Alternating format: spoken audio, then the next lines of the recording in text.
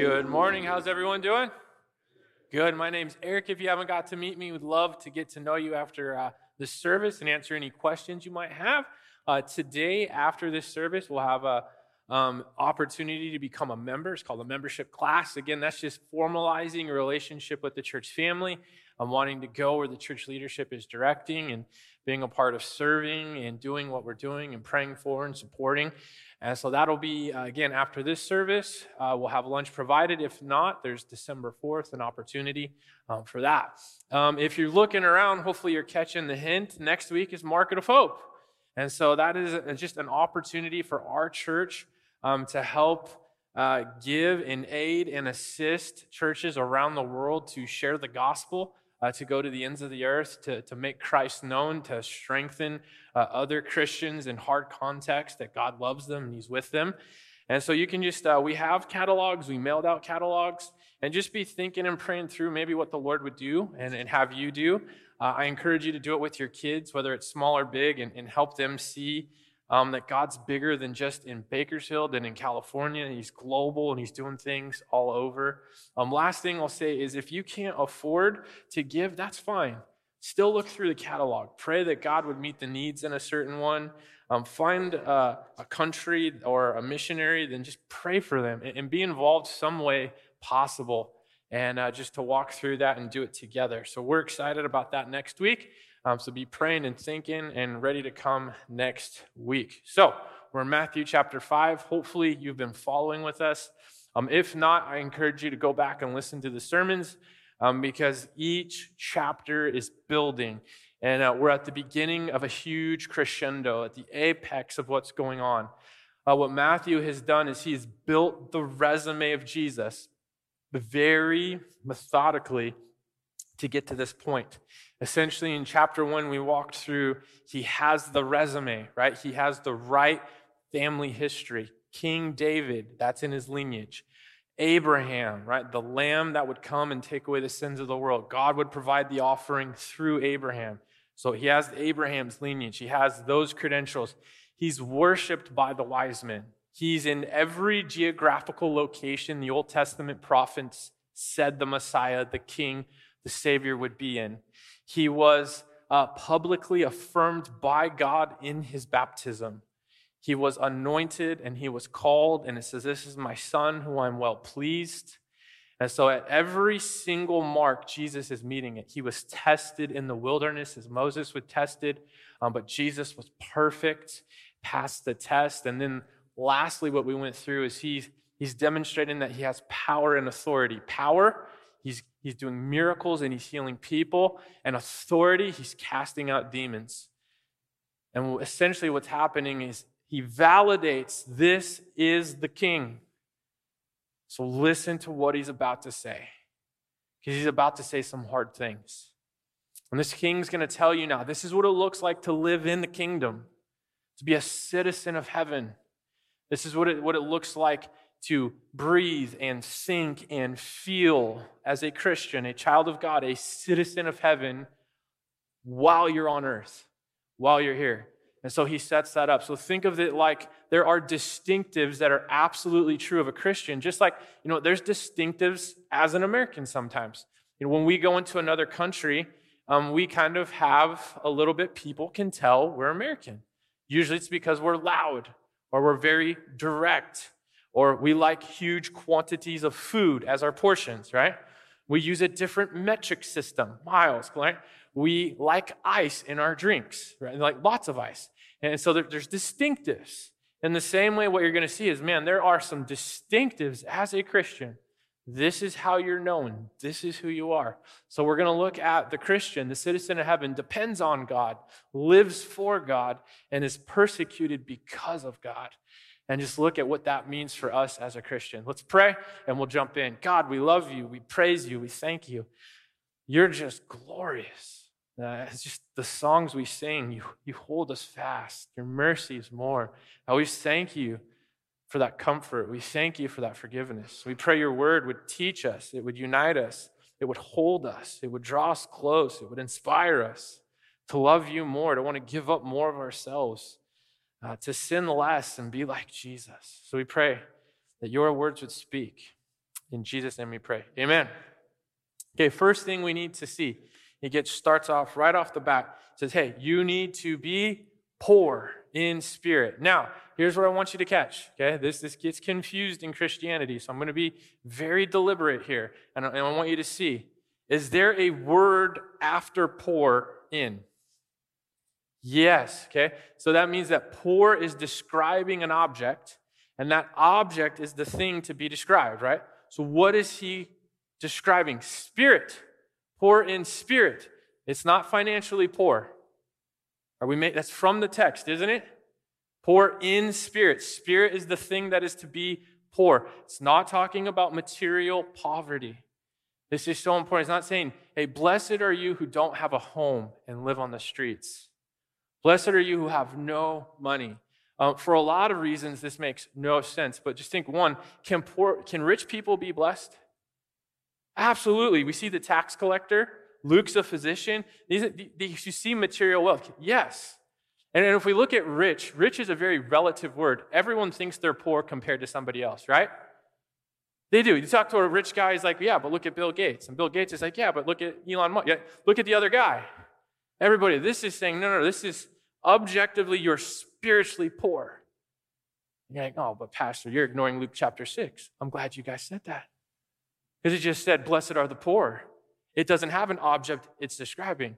Why? Because it's a state of being. If there's no object to describe, then the word is the means or the object in of itself, meaning blessed are the poor, a state of poor, meaning dependence. See, spiritually poor, if you're materially poor, you bring nothing to the table. You have nothing. He's saying spiritually, you need to realize you bring nothing to God. Absolutely nothing. You were dead in sin. What do dead people bring to the table? Nothing. What is he preaching then this up against? He's preaching this against the Pharisees who think, I'm rich spiritually. I'm in the synagogue. I give the sacrifice. I give the money. I don't work on the Sabbath. I don't cheat on my wife. I bring something to the table. And when you're rich in spirit, what do? It's like, God, I've done this. Now, what are you going to do for me? I've brought this to the table. I deserve, I'm entitled to. And there's this kind of a sense of give and take. It's very works-based. God, I've come this far to get to salvation. You maybe bring me this far. You should be thankful that I came this far. I'm responsible for getting this far. See, poor in spirit says, I can bring nothing to the table spiritually. Nothing. And it says you're blessed in that. Now, here's another thing we have to see about the blessing. The blessing is the state of acting, or the state that you're in is the blessing. It's not saying there will be a material blessing for doing this. It's saying to be dependent, spiritually poor, is a blessing in and of itself. There's nothing extra. Now, I want you to think about this. You're like, I don't know if that makes sense. Of course it does. Of course it does. It's saying we are so blessed that we don't bear the weight of saving ourselves. That we get to come to God and say, you wholly do it. You fully do what I can't. Said, I'm blessed that I bring nothing. Because whatever I could bring wouldn't be enough. That's a blessing, isn't it?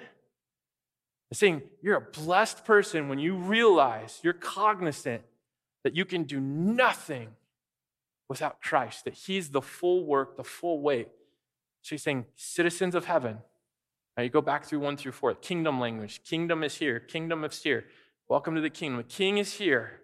And the first thing you need to know is to be utterly dependent on me for all things. And it is to your blessing, because he's a good king. A quote kind of helped back this up. Martin Lloyd-Jones says this, says, I would say that there is no more perfect statement on the doctrine of justification by faith. Justification is he is making right the scales. He's paying the balance for your sin, right? There's nothing more perfect than the doctrine of justification by faith, only than this beatitude. Blessed are the poor in spirit, for theirs, and theirs only, is the kingdom of heaven.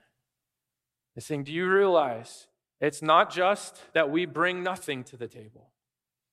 We can't save ourselves. We're dead. But we also bring a withdrawal because we sin. That's why he moves on to the next point. So not only do we bring nothing, we actually take away a deficit. We create a deficit through our sin. We're sinning against. We're going into the negative. We're going down and down and down. He's saying there's no greater statement than Jesus pays the scales. Jesus pays it for you. You are blessed. Therefore, because all we do is bring it into the deficit, into the negative, he says, mourn your sin. Blessed are those who mourn your sin. It's saying because you realize Christ did all of this work. He pays my price on the cross. He takes the wrath of God. He pays my penalty, and then I sin. He's saying that you would mourn that sin. Man, I'm in the negative. I'm taking against the one I love, the one who paid for me, my King, my Savior. Saying that is an utter blessing. Think of this. It's a blessing to mourn your sin. Why is he saying that? This sounds very depressing. No. Think of the person who has an addiction and has no sense that it's bad for them. Would you say that's a good thing? The beginning of it being a good thing is when they realize the damage the sin brings, and there's this part of them that says, I want no part of that sin because it's damaging. It says, blessed are you when you actually mourn that sin because you know that sin hurts you, but also greater than that, it's against God. It's against Christ. It's against the Spirit that dwells in you. It's against that. So he's saying you need to mourn that sin because you're in a relationship with him. Now, again, what's the blessing? If you're a Pharisee, let's say you get in a heated conversation with a coworker and you're slandering them, you're saying evil, and so you've now just taken your salvation to here, and you're offset. You're like, oh man, I better work. What do I got to do? I got to work. I got to work hard. I got to pull myself up. I better go to church 20 times. I better write a really big check for Market of Hope, right? Which you can still do, right? And I got to get that thing up. I got to get there. You say, no. That's not mourning your sin. That's you taking care of it yourself. Mourning your sin is I care about Christ. Christ said, no, my sin's already paid for. I would never want to sin against him. Never want to do that. And that mourning only comes when we realize we're totally dependent on him. And so this mourning is saying that sin now breaks our heart. This is a movement in our society because what do we like to do with sin? We either like to ignore it doesn't exist. We like to minimize it, it's not that bad. Or we like to completely just make it go away by changing the very words of God. Well, God doesn't care about my speech. God doesn't care about my anger. God doesn't really care who I marry. God doesn't care what substances I put in my body. It's fine. I'm not murdering people. I'm not in prison. I'm not bad. He doesn't care. They say, no. You need to mourn your sin. Why? Because you'll be comforted. You'll be comforted. God will forgive that. You don't need to minimize it. You don't need to change it. When you actually do that, it minimizes what Jesus did on the cross. This is the problem with the Pharisees. He's sitting there, you think about this. They see the woman caught in adultery. And their first sense is to do what? Stone her. And what does Jesus say? He who is without sin, throw the first stone. All of them step back. No one could throw the stone. Why? Because they've all sinned. But what was their thought? My sin's not as bad as hers. She should mourn. She's doing the bad things. I'm doing the semi-bad things. See, they're not caring about the relationship with the king. They're caring about making it right themselves. And they're like, I can do this all day. I'll just write the check, come to church, help the old lady, say nice things, not cheat on my wife. I can do it. Say, no, you're missing it. You mourn because you love the Father. You mourn because Christ died. You mourn because the Holy Spirit dwells in you. And in that mourning, you will be comforted and you are blessed because you see that sin is bad and Christ is good. Therefore, you are blessed. The blessing is in the act of mourning because it shows you care about the one you're offending. And we're seeing how this builds together. This is so important that you see this. Typically, sometimes people will preach this one beatitude at a time. my heart that you would see the full picture, full weight of how this all works together. That this is really the beginning of what it means to be a citizen of heaven. Okay? Next one now. Blessed are the meek. Now, this is so important because we're working our way through this. And the temptation is like, Pastor, Christians really come from a position of like weakness. Like this is just like, oh, God's everything and I'm nothing. It's like, absolutely. And that's actually a position of strength, not weakness. Because if you realize you're fully dependent on God and you realize that your sin is terrible and you need to not do it, and He comforts you and He loves you, then your strength is fully in Christ. He did the good work, spiritual poverty, right? He did the work. Philippians 1, He will bring it to completion. He who began, He completes. You have a confidence, not in of yourself, because you're spiritually poor, because you're mourning your sin. Confidence that Christ, the King, will take care of you. He will love you. He will sustain you. He will keep you. Meekness is a confidence in the Lord. Meekness is, I can wait on the Lord. Meekness is, the Lord is with me no matter how bad my circumstance, no matter how bad life gets. I trust the Lord. He says that is strength. Think through this just even deeper. Think 1 Corinthians 13, the love chapter.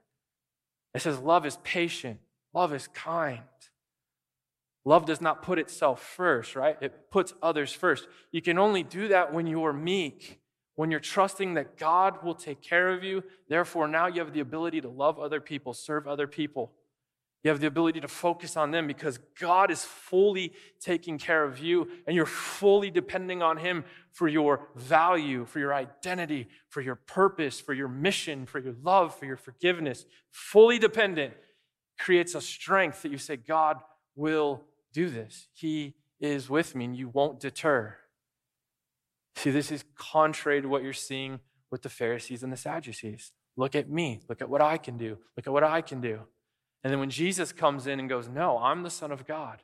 You depend on me. It takes away their power. It takes away their authority. They get insecure and then they try to kill Him. Because He's taking away the very thing that makes them strong. Their power, their strength. He's saying, no, you need to be fully dependent, fully cognizant of the King. Here's a good quote for you on meekness. It says, biblical meekness is rooted in the deep confidence, catch it, deep confidence that God is for you, not against you. Trust that God is able and willing to sustain them and guide them and protect them. They wait patiently in stillness for the work of God in their lives.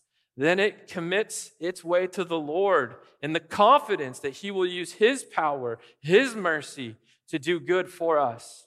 Then it waits patiently and quietly for the outcome. And finally, it does not give way to anger and fretfulness when faced with opposition and setbacks.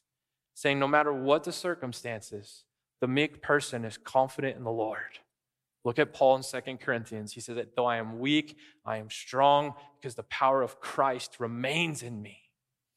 So he's saying, citizen of heaven, you find your strength in the Lord. You find your substance. You find your purpose. You're fully dependent on Him. That's how you live. Then, now, the next part. How do you live? In light of that dependence, how do you live? Because again, you're not earning your way into the kingdom. Christ paid for us to be in the kingdom. So you're in the kingdom. Now, how do you act? Dependent. And next one, how does it progress? Verse 6, blessed are those who hunger and thirst for righteousness. Hunger and thirst. Have you ever been hungry? Or maybe you haven't. For those of you that have, okay, being hungry can drive you to do crazy things. Because you literally get so hungry, you get hangry, right? Hateful and angry, hungry, hangry, right? You'll do anything to satisfy that. Because you're hungry. If you've ever been on a mission trip, you'll get weird food and weird things kind of put in front of you.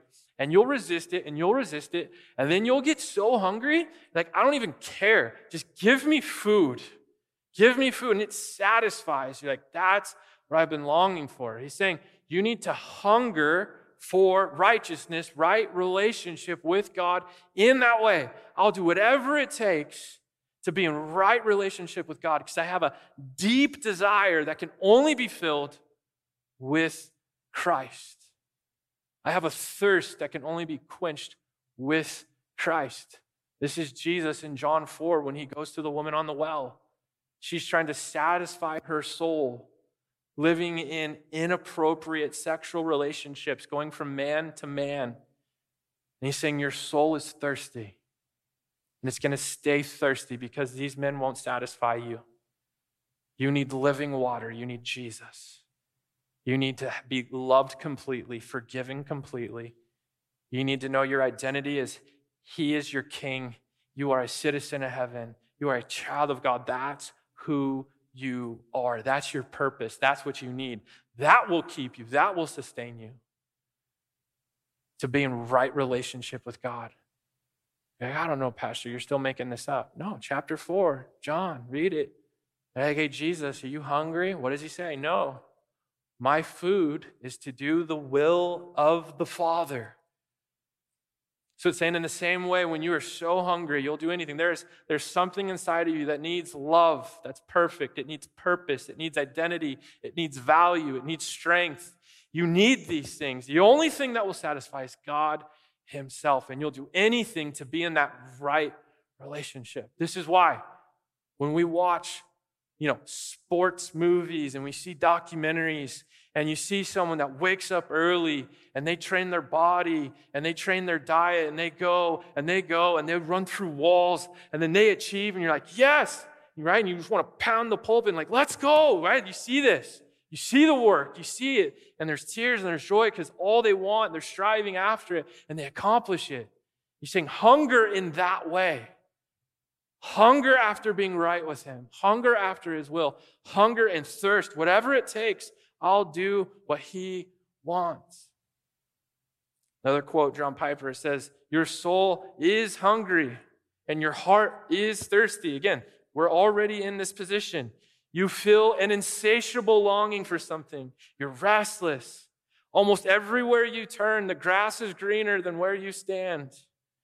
And that great tragedy for some of you is that even though this is the Spirit of God beckoning you to himself, what he's saying, we stand on a fence and we look and go, I need that. That grass is greener. That'll make me happy. That'll satisfy me. He's saying that's a natural desire.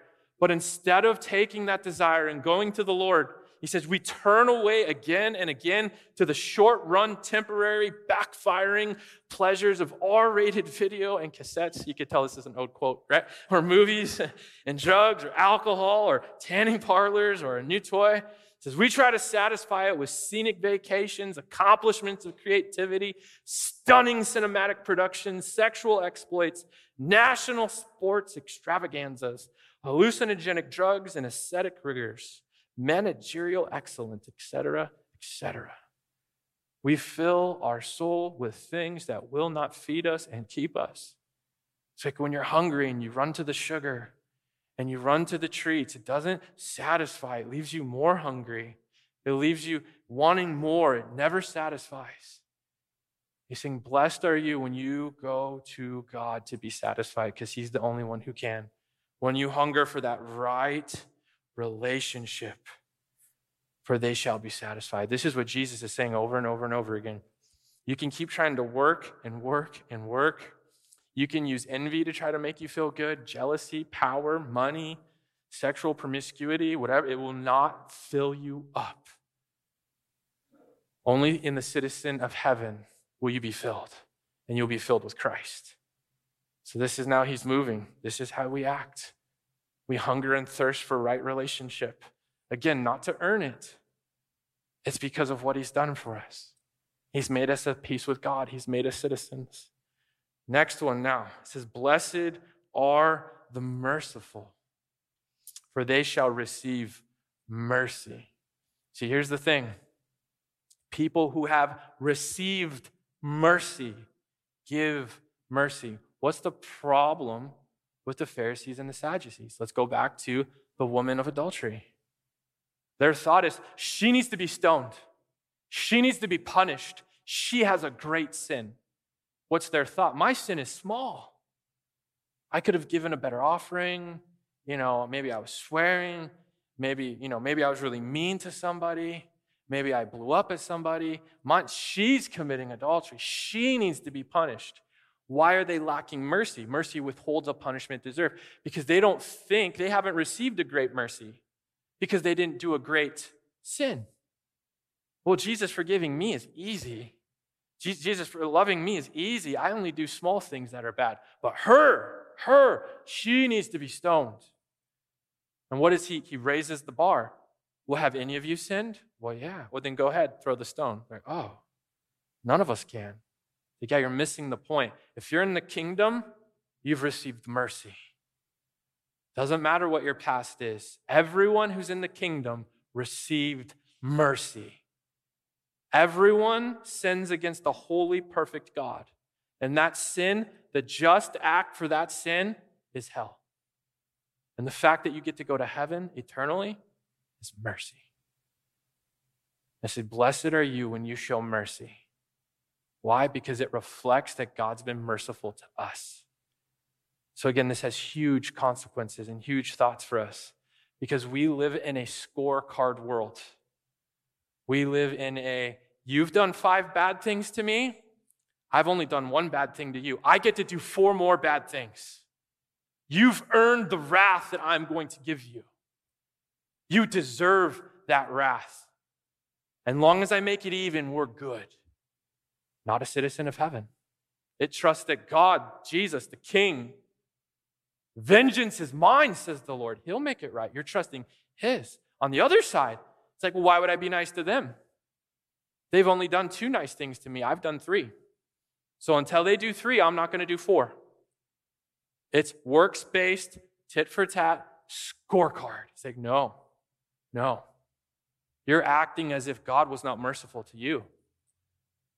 That God didn't save you, love you, purchase you by his blood, take God's wrath in your place, as if you did the work and then Jesus did a little bit. No, poor in spirit, he did all the work, fully dependent. He says, my kingdom, you're a citizen, you're merciful, you show mercy. Why? Because much mercy has been shown to you.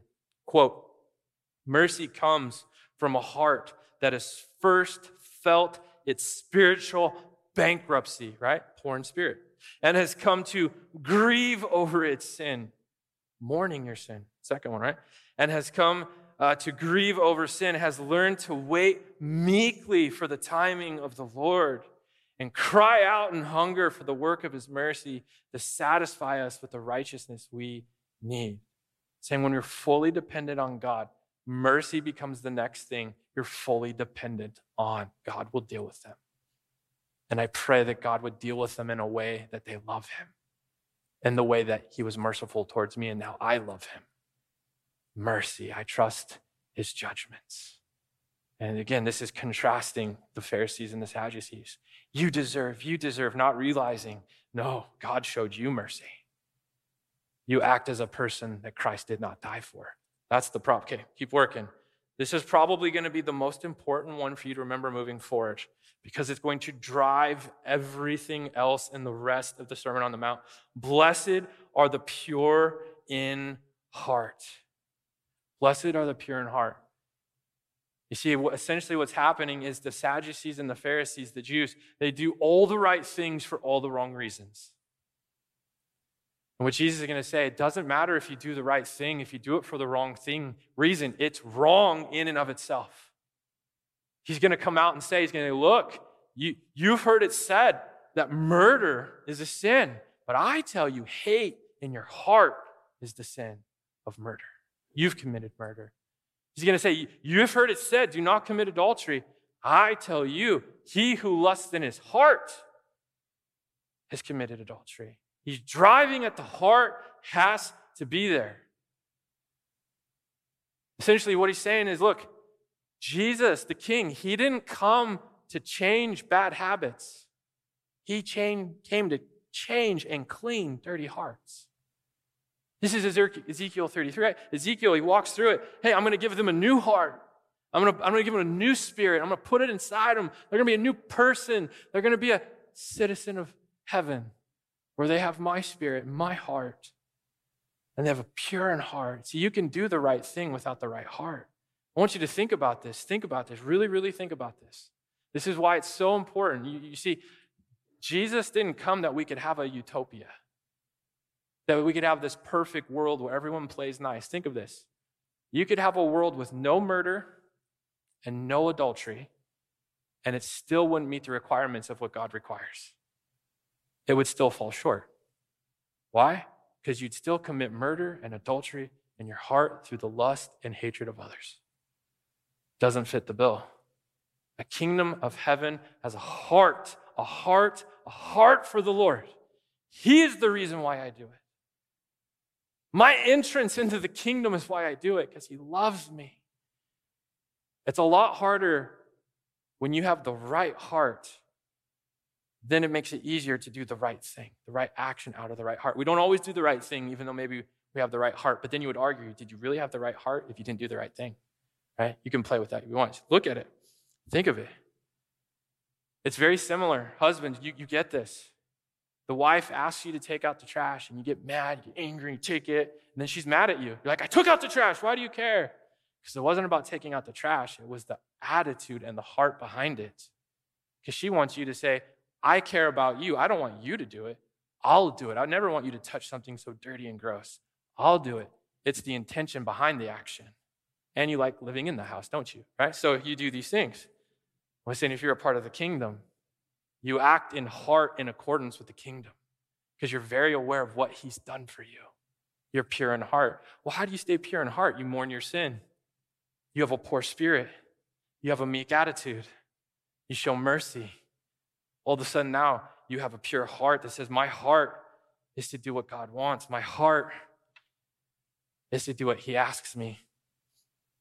Then he goes into, blessed are the peacemakers, for they shall be called sons of God.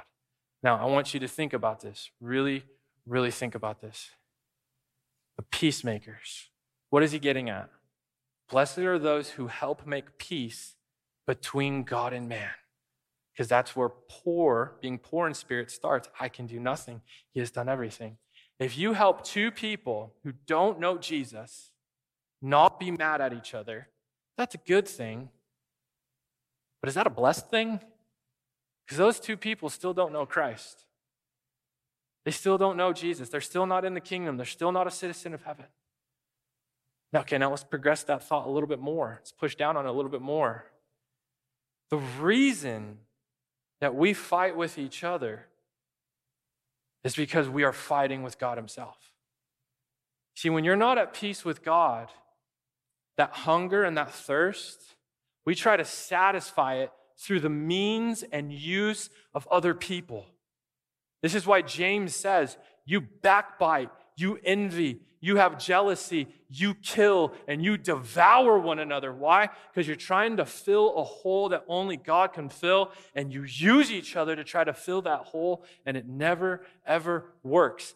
You cannot be at peace with people unless you are first at peace with God.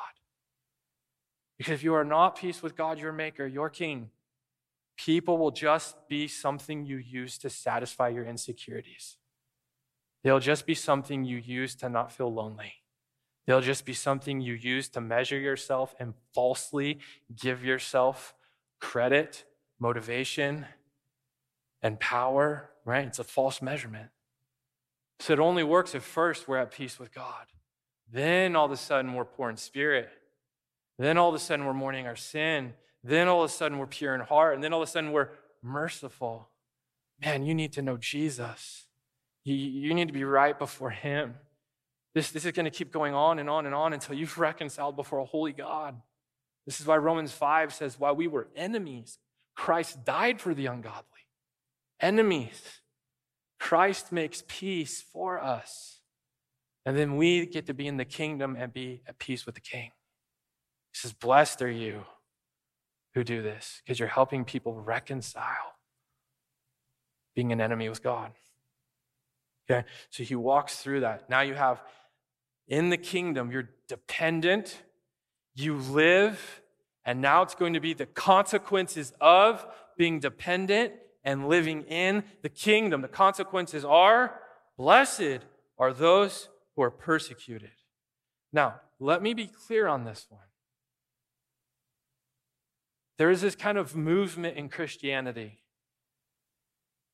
that if people are being mean to you, the catchphrase is, they hated Jesus too. Just because someone hates you does not mean you're being like Christ. They didn't hate Jesus for being a jerk. Okay? And they didn't hate Jesus for being political. You can't say, oh, well, yeah, they hated Jesus because he was mean and he was angry. No, they hated Jesus because he said he was the Son of God. He told them to change their behavior, repent, and follow him as the king.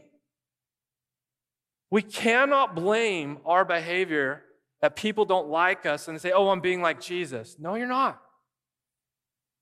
And think of it this way. Jesus didn't say, oh, I'm a Democrat. Oh, I'm a Republican.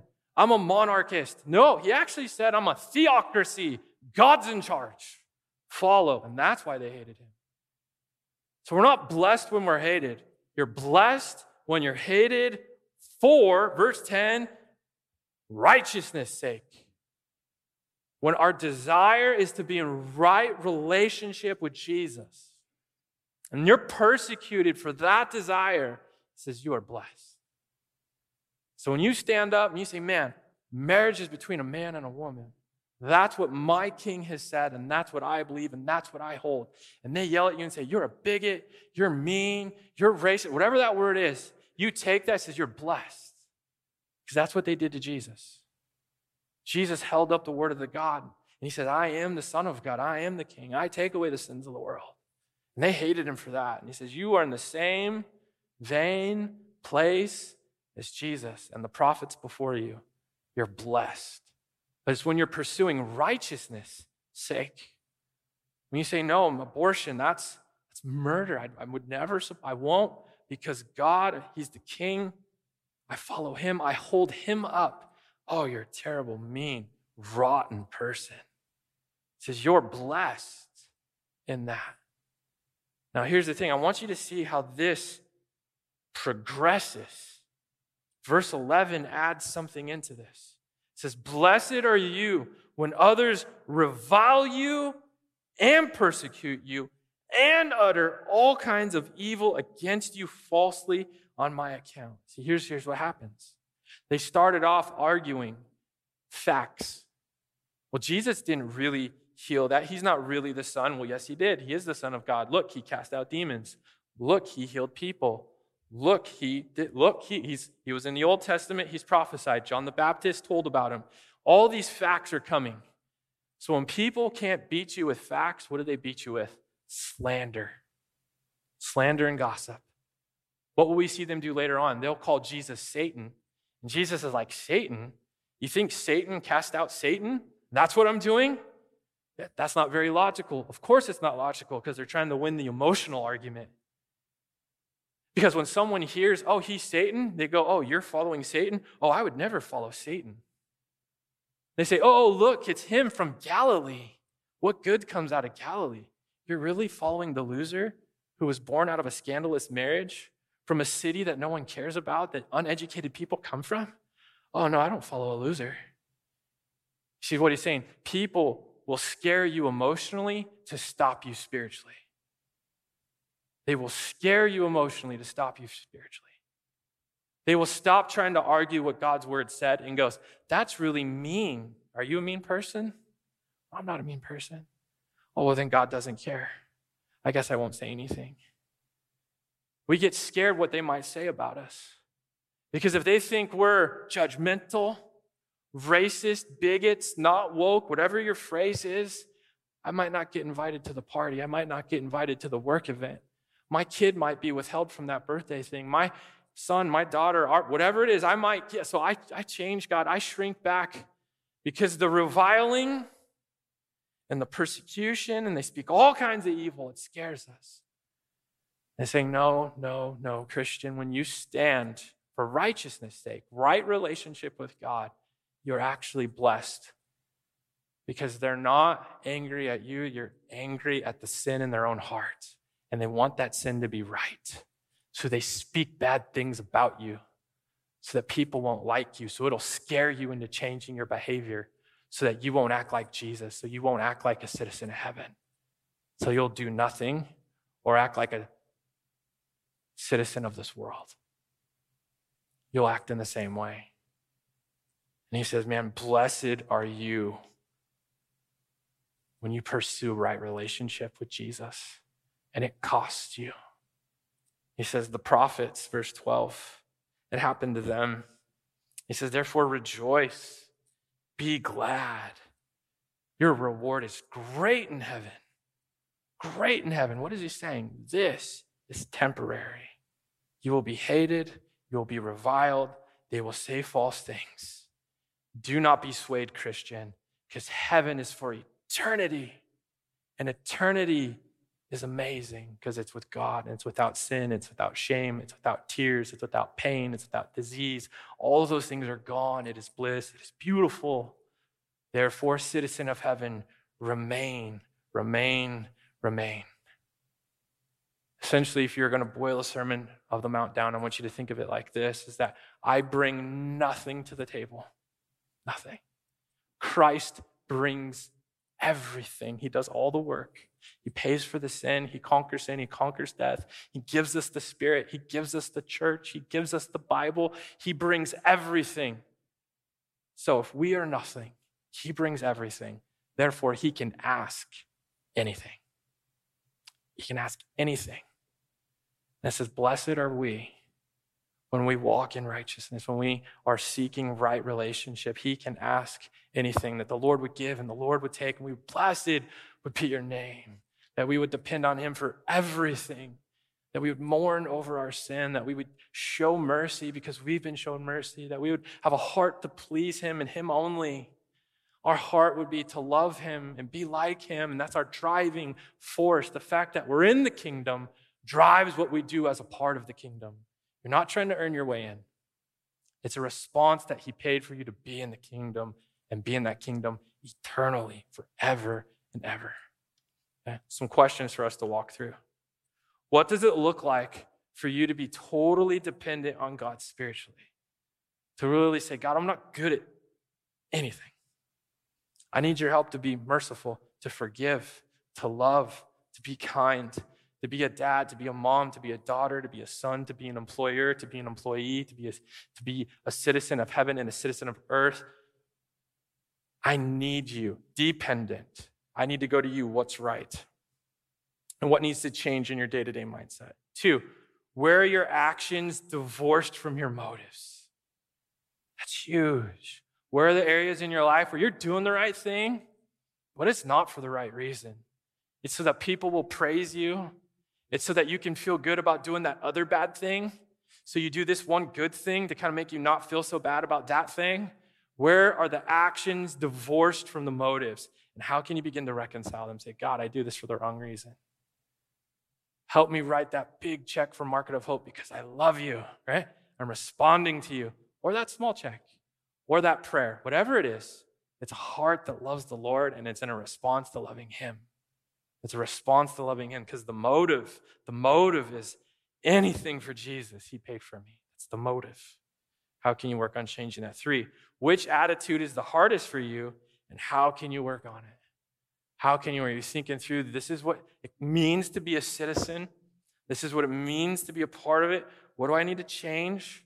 What do I need to work on so that I look, think, act, and feel like a citizen of this kingdom? 4, when you're anxious, fearful, or stressed, what comforts you, and how can meekness help you in those situations? How can meekness help you in those situations? Meaning your comfort, your strength, your confidence comes in God because you're fully dependent. You trust his timing. You trust his will. Sometimes he gives, sometimes he takes. You trust him. Where are the areas you need meekness, strength, under control through the power of God and the work of Christ? 5, how are the attitudes themselves a blessing?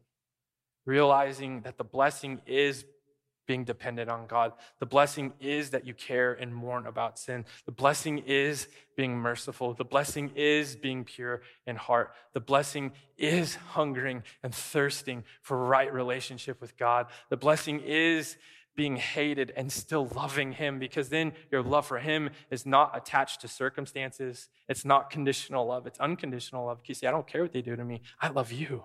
And that's a blessing that you could love him in that way, and that your love would be unhindered by the wealth of the world and the pain of the world and the enticements of the world. How is that a blessing? And how can you celebrate and see and hold all that you have in Christ? Because you have nothing. He does everything, so he can ask anything. And that's what it means to be a citizen of heaven. And that's what we desire. Amen. Let's pray. God, we love you and we praise you and we thank you for who you are and what you have done through the work of Christ. It is our deep prayer that we would rejoice and be glad for all that you have done. We would celebrate who you are and what you've done. That we would act, think, and feel as citizens of heaven to be in your kingdom, our great privilege. In Jesus' name we pray, amen. So as we go into a time of communion, what a great passage to set the tone of how we're to think and act about Christ and remember what he did. Last time we had communion, I referenced this because it's true. I want you to think about this. Communion's not a time where you store up all your sin and then you wait for communion to happen and then you start to confess and repent of that sin. And we're supposed to be doing that daily, hunger and thirst daily, right? Do it daily. You're consistently looking at your sin, repenting and turning from it. So that when you come into Sunday, it's an acknowledgement of the sin. It's an acknowledgement of what Christ did, a remembering of the pouring out of blood and the breaking of body. But more than that, it's a celebration of that act. See, we can repent privately, and we can pray privately, and we can thank him privately. But what we're called to do corporately is celebrate the work of Jesus. As citizens of heaven, it's the one time a week we get a picture of what heaven will be like when we're celebrating and singing and loving Christ. That he is there and what he has done.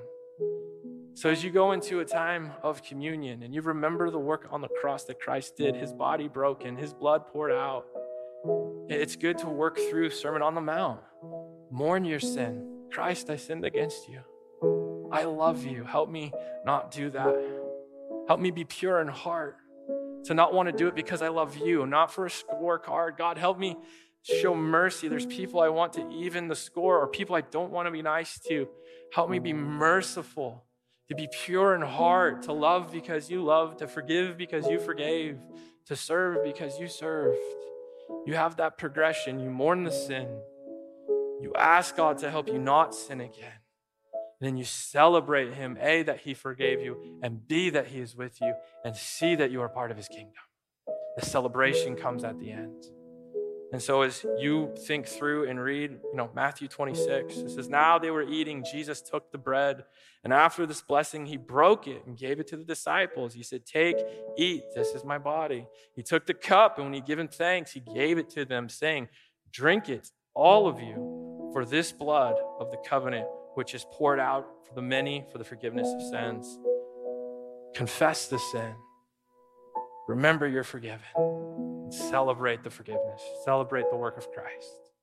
Our communion cups, it's important. You open the bottom first, then the top so you don't spill the juice. You're going to take it together, either with your family or yourself or your kids, your spouse, and work through that. If you're not a believer, just pray and think through, man, where am I going when I die?